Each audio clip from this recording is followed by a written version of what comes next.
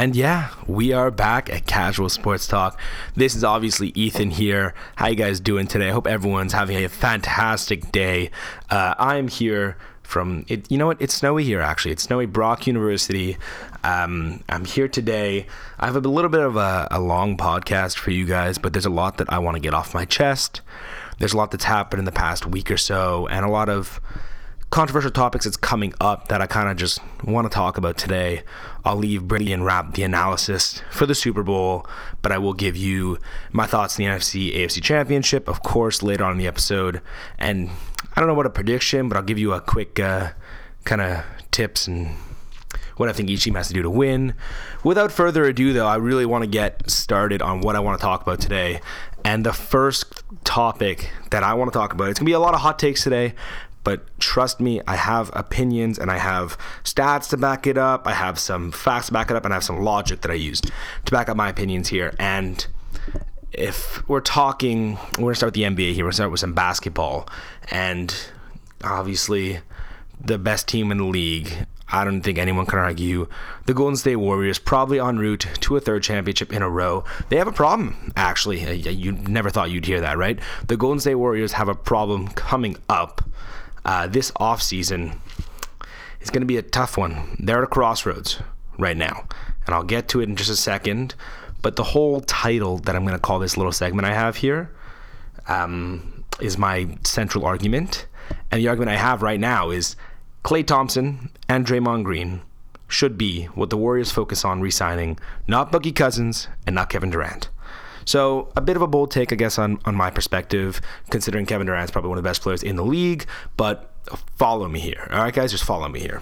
And like I said, the 2018-19 Warriors are probably the most complete team I have ever witnessed in my lifetime, at least.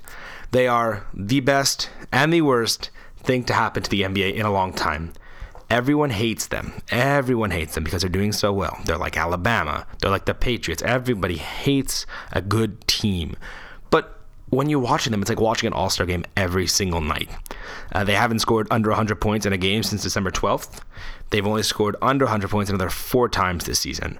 They absolutely stole Boogie Cousins, making them the ultimate villain team. And like I said, they are very likely, very, very likely en route to a third consecutive NBA championship, fourth in 5 years. And like I said, they're at a crossroads. This could very easily be the end of the Warriors dynasty.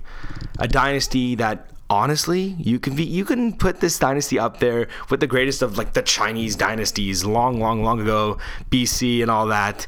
Well, this dynasty can soon come to an end. Here's the issue. Beyond the 2019 and 2020 season, so at the end of next season, the only player signed past then is Steph Curry. Even their first round pick from this past season has a player option that he can, or is a team option. It's a team option that they can pick up. This offseason specifically, Boogie's contract is up. Klay's contract is up, and Kevin Durant is most likely going to opt out of his contract, hopefully to get a long-term deal, a new one. Beyond that, you still need to pay Draymond Green next offseason, maybe sooner than later, albeit, considering he is unhappy with his pay, and I do see why. There could be an argument, there definitely is an argument there, that he is the most underpaid player in the NBA based on his return value on investment, and that excludes like any studs who are still in the rookie deals because, they're obviously underpaid. So here's the situation. The Warriors have a couple of ways they can address this, but if they do not act fast, like I said, their dynasty could be completely over. Now, you're probably thinking, okay, he's just stating facts that I can Google. What's he getting at? Well, I did say they're at a crossroads here with about 1,000 routes, maybe even 1,000,000 routes they can take. So here's what I think they should do to try and keep it going. And like I said, my whole argument here is that both Klay Thompson and Draymond Green are more valuable to the team and should be signed over Kevin Durant. I'll start with probably the most obvious point, albeit it's the point that can be contested the most, but I still think it has to be said. The 2015-16 Warriors, with the big three of Curry, Thompson, and Green, no KD, no Boogie, went 73-9. Any other Warriors team since, after Durant has joined, has not reached that regular season success. I know they lost in the finals, but they did have a 3-1 lead. They did play well enough to win it. They just did not win it. They had that regular season success, however. In my opinion, Draymond Green and Klay Thompson are two pivotal pieces to this team that they absolutely cannot succeed without. as crazy as it is for me to say, Kevin Durant can be replaced. Sort of. Put like an asterisk there. You won't replace the scoring. But so what if you go from scoring 140 points per game to 120 points per game? You're still winning games, just this time by 10 to 15 instead of 20 to 25. Do you know what I mean? You have a guy in Klay Thompson who is consistent enough to give you 20 points a night with the upside to go absolutely bonkers and drop 10 threes on 11 opportunities for 44 points. And he could shoot literally anywhere on the floor. Mid-range, he's got a wicked three-point shot like we know. If you get rid of Klay, opponents know that Steph is going to be shooting much more. They're going to game plan just for Steph Curry. And while Kevin Durant does have a three-point shot to him, it's about it. Draymond Green doesn't. Anybody on the bench does not. Quinn Cook, yeah. Anybody else on the bench does not. And if we're essentially losing Boogie here, whoever's playing the five does not have it as well. So teams will start double-teaming Steph more and essentially eliminating the three, or really, really, really limiting it because Steph Curry can hit with five people around him sometimes. They're eliminating the three from the offense, and that is not what you want. That's not Warriors basketball right now. For the Warriors up to now, they have not had to sacrifice anything, right? They drafted all these guys. They brought them into the league. They haven't had to get rid of anybody other than Harrison Barnes, and Harrison Barnes really wasn't part of the big three. They honestly became like a really spoiled child, and now they have to figure out that they're growing up and they have to figure out what to give up because they have to give up something. And it can't be defense. You can score 140 points a game, but if you let the opponent score 150 points a game, you're literally losing the game. You're losing all the games. Draymond Green absolutely deserves to be paid. He's a former Defensive Player of the Year. He's easily in the running every year from that.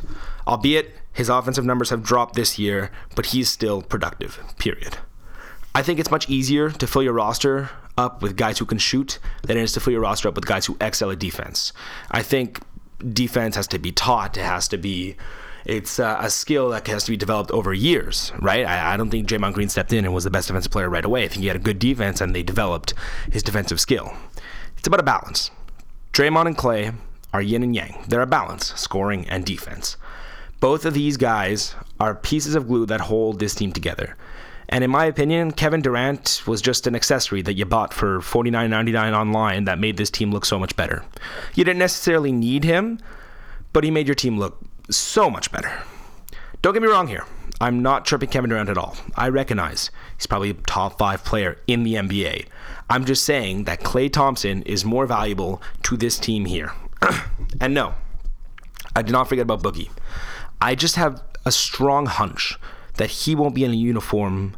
He won't be in a Warriors uniform. He won't be in a Warriors uniform next season for the $5 million that he's getting right now. He's fully healthy, and he will get close to or an actual max deal elsewhere. But the addition of Boogie is very interesting. I know it's been 2 games so far. By the time you're hearing this, maybe 3, 4, whatever it is. The addition of Boogie is still very interesting. It adds another dynamic to this offense that's very interesting to watch.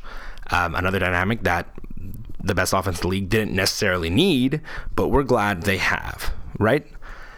He stretches out and can hit the three, something no Warriors big man has been able to do for a long time. Zaza Pachulia was not able to do that. I'll be honest with you guys. So this now forces defenders to actually guard Boogie when he's behind the three-point line, opening up a ton of more space in the middle of the court for somebody to make a cut in the lane for Boogie, who is surprisingly a good passer, to find.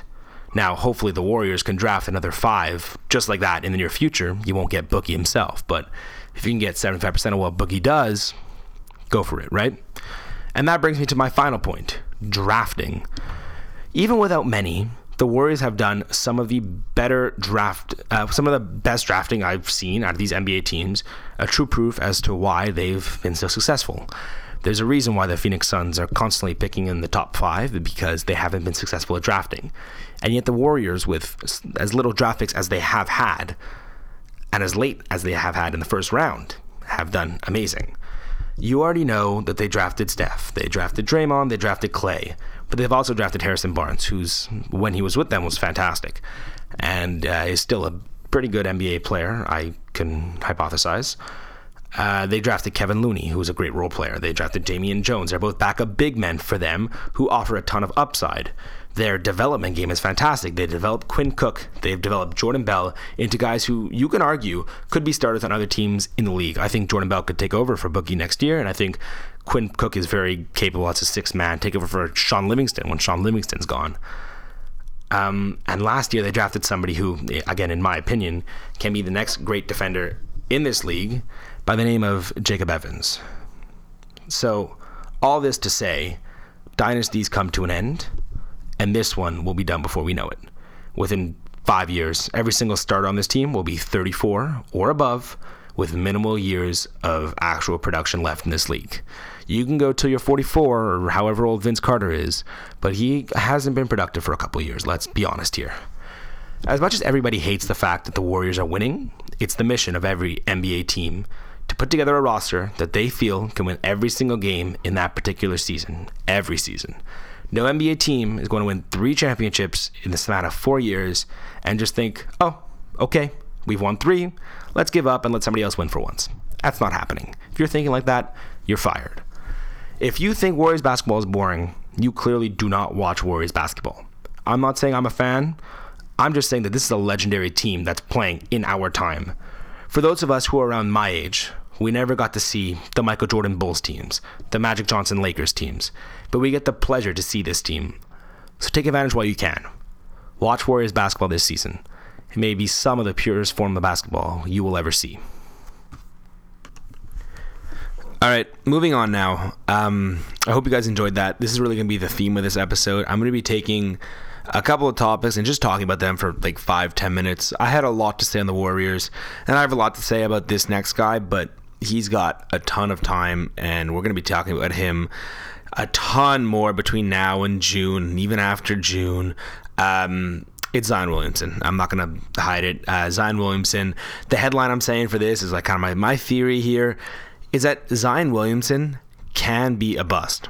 I know it's controversial. I'm doing some hot takes here, but I truly think that there is a scenario in which Zion Williamson is a bust, maybe one of the worst number 1 picks potentially in NBA history.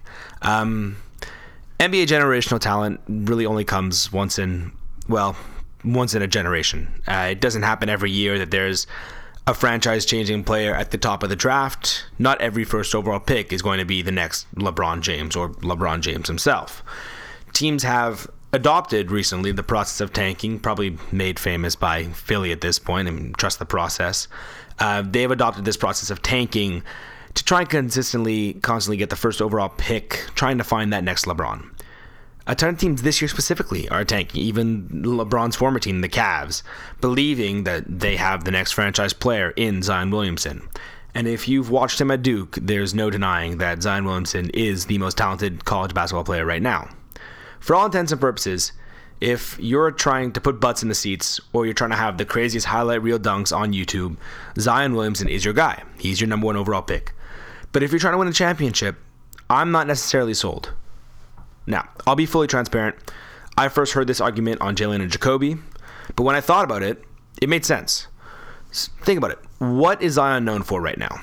He's known for absolutely bullying defenders in the post, filling the stat sheet with a couple of rebounds, a couple of blocks, a couple of steals here and there a game, and sports in our top 10 dunks. His field goal percentage is so overinflated by his post game and his dunks because he is not a good shooter at all, especially from beyond the three-point line. And that is such a huge part of his game that is missing, but that is at the same time very pivotal to succeeding in the NBA. And you're probably thinking, so what? Everybody has weaknesses in their game. That's just what he's got to work on. Well, you're right. I'm not denying it there. That is what he has to work on. I think anybody would agree that if you can't shoot, it's hard to succeed in this league. But again, that's not Zion's game. Zion's game, offensively at least, really relies on his work in the paint. He's absolutely dominating college defenders with ease, if I could say so myself. But that's the point. He's dominating college defenders.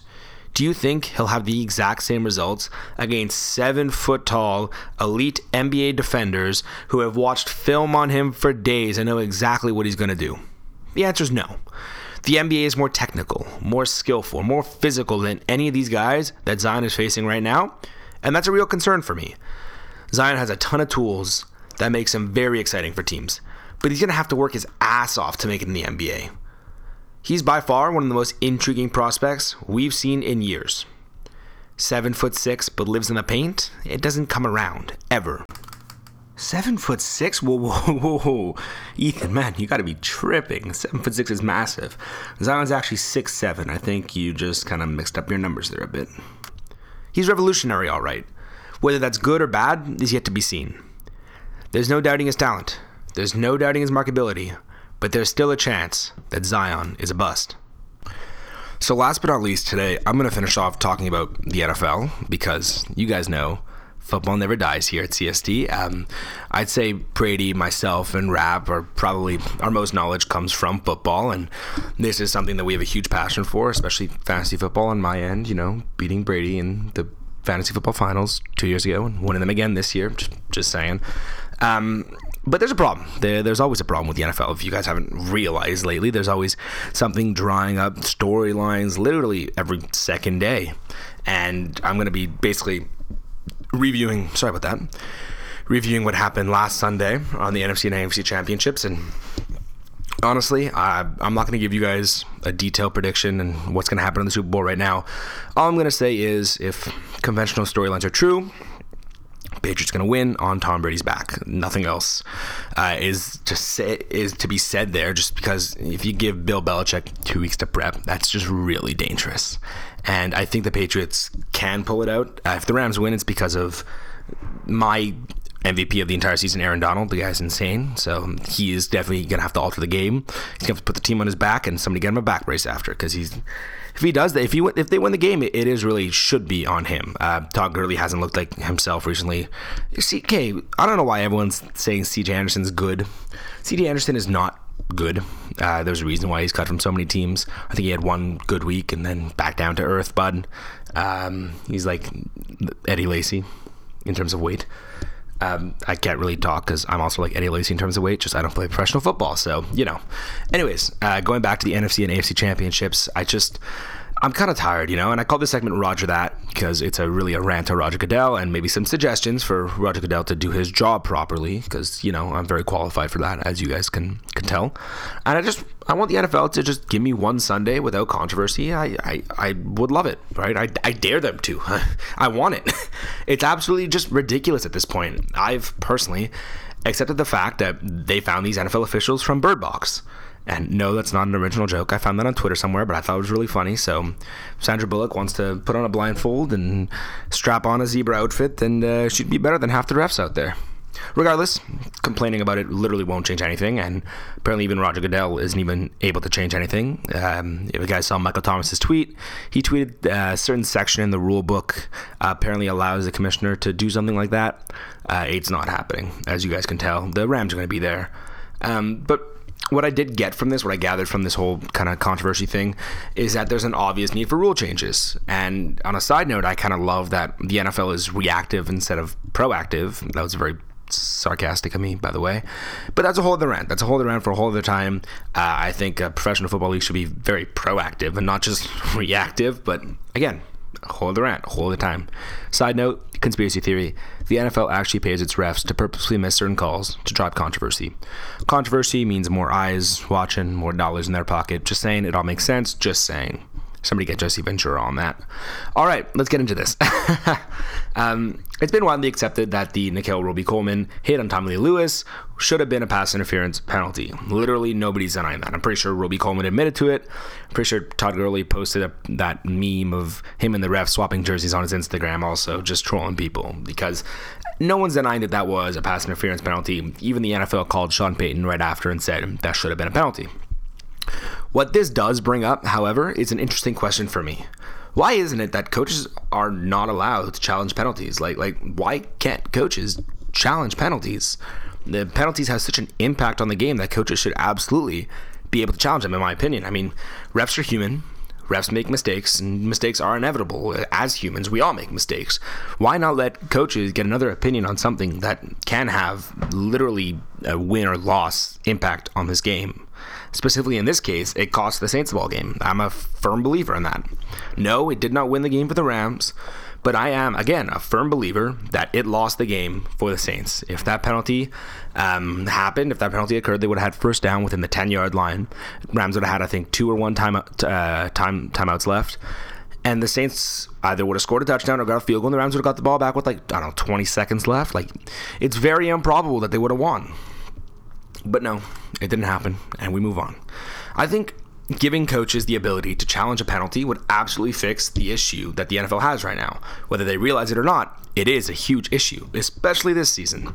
Diehard fans, when you're in the mind of a diehard fan, you can't fathom the fact that refs are human who do make mistakes. The fans expect perfection from their players and from the refs. And I mean, in all honesty, if I'm paying a ton of money to sit in a stadium or to watch it on TV, I'm expecting the best refs you guys can get also. And again, personally, as a Steelers fan, it's a little side note, I guess, I know firsthand how hard it is to cope with a missed call or 7 a game for the past couple years, at least. No, but eventually, if the reffing gets worse and worse, you will absolutely lose fans to the XFL, the American Football League of Football, or whatever it's called, the thing on CBS. Maybe even worse, to the CFL. This is where I, myself as the editor, would probably insert a dun dun dun, or lightning bolts, but I don't know, maybe I'm too lazy. We'll see how I feel.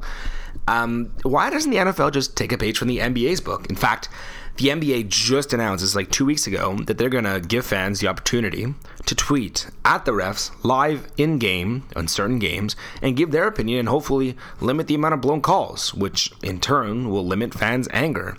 I mean, personally, I don't agree with giving Twitter users the chance to basically call a game, but I commend the NBA and Adam Silver for actually doing something. I think Adam Silver is probably the best commissioner out of the big 4 commissioners right here. He's actually doing something about it before it gets to be such a big problem like it is in the NFL right now. So, Goodell, I mean, don't specifically let Twitter users call your games, but try something along those lines. Give coaches the opportunity to challenge a penalty. This can literally alter a game. And I'll be honest with you guys, I'm done with the NFC Championship. That's all I have to say. The Rams did play well enough to win the game, and the Saints kind of let the Rams back in the game. I'll admit that. But at the same time, that call literally altered the trajectory of the game. So there's that. I'm not done shitting on the NFL. I'm not going to lie to you. There was another game on Sunday. AFC Championship, and listen, if you can close your eyes and just envision what was to happen, you would have got it right, because they follow the same recipe, the same storyline every year. Tom Brady drives his team down the field, one last drive, gets the game-winning touchdown. It happens every time. The only problem I have here, other than the fact that, again, personally, I hate the Patriots. And look, there was a reference to what I said before when I was talking about the Warriors. It's that ultimately the Patriots were awarded the chance to drive down because of a coin flip. Notice, I said they didn't win because of the coin flip, but they were given the chance to drive down first and end the game because of a coin flip, a 50-50 shot. No, the coin flip, again, didn't win the game for them. Slashers didn't lose the game for the Chiefs.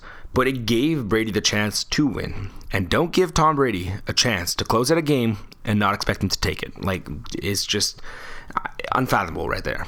Listen, it's a given that in life, in general, life isn't fair. And nobody will get equal opportunity. So you shouldn't bitch about the Chiefs not getting the ball. But in the interest of making the sport more exciting, they should have gotten the ball. And yes, football is a game that involves both offense and defense, and you have to play defense just as much as you have to play offense. And yes, the Saints got the ball first and the Rams still found a way to win. Yes, these are givens. I accept these facts. I'm not denying them. But in the interest of fan excitement, give the fans as much offense as possible in overtime. I mean, defense wins championships, but fans love offense. That's why the MVP every year, if they're voted by fans, it'd be the quarterback. It'd be a wide receiver. These are the guys who are getting the million, trillion, billion, whatever dollar contracts because they're fan favorites. The way college football does overtime is fantastic, and this argument's been given before, and I'll reinforce it right now. I think the NFL should move their overtime rules to kind of mimic the college football overtime rules. And if you guys don't know what they are, their rules give both offenses and both defenses a chance to prove that they can outlast each other. A offense, I don't know, whoever wins the coin toss, starts with the ball from the 25. They get 4 downs to get 10 yards. It's basically get the ball from the 25 and they have to score. And if they score, then their defense has to stop them, they win. And if their defense doesn't stop the other team's offense, and they go on and they go on and they go on. The Texas A&M and LSU game that this past season that happened, it finished 74-72 in 7 overtimes. Now, that might be a little excessive, but you bet your ass that people were glued to the TV and fans did not leave their seats at the stadium the entire time because it was exciting. It was thrilling. Watching the highlights were amazing. And if Roger Goodell wants that for his league, if you want your fans constantly glued to the TV, you want your fans filling stadiums and not leaving, give the fans what they want. Give them offense. Do you roger that? Over and out. You get it? That was a little joke. Anyways, it's okay. We tried it. It didn't work. It's fine. Totally fine. All right. I want to thank you guys so much for dealing with me for the past half an hour. I know it's very narcissistic of myself to give myself a 30-minute just talking, but I covered some topics that I think are kind of not polarizing, but I have some difference of opinions on, and I think it can stir up a debate. So if you guys don't agree with me at all, feel free to tweet us at Casual Sports Pod or reach out to any of us, and we can have a discussion about it. I mean, the reason why we do this here at CST is because we love talking about sports. So I want to thank you guys once more. Brady and Rapp will have their podcast either late this week or early next week. Our articles are starting again Monday. We're getting our writers, getting them back in, and we're getting the articles started again Monday. So thank you for your patience on that. We just had a little Christmas break going, and again, if there's anything you guys want me specifically to talk about, you let me know. There's a lot that I left out today. There's a lot that I wanted to talk about, but I figured I'd keep it a little shorter for you guys. I want to talk about Peter Strelli. Maybe we'll talk about him next week and the mess he left in Edmonton. Maybe talk about the NFL coaching hires. I have a lot of problems with a lot of hires there that I would love to rant about, and if given the opportunity, I would love to. So we will talk to you guys very soon. Thank you again for listening. Make sure to follow us, and we'll see you guys next time. And if Brady was here, he'd say go blue, but he's not.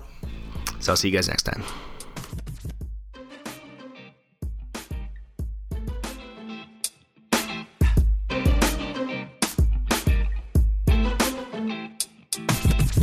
Thank you very much for listening to this week's episode of Casual Sports Talk. Be sure to hit that subscribe button on SoundCloud so you can know exactly when we release a brand new episode. Also, be sure to be following us on Facebook and Instagram at Casual Sports Talk and on Twitter at Casual Sports Pod.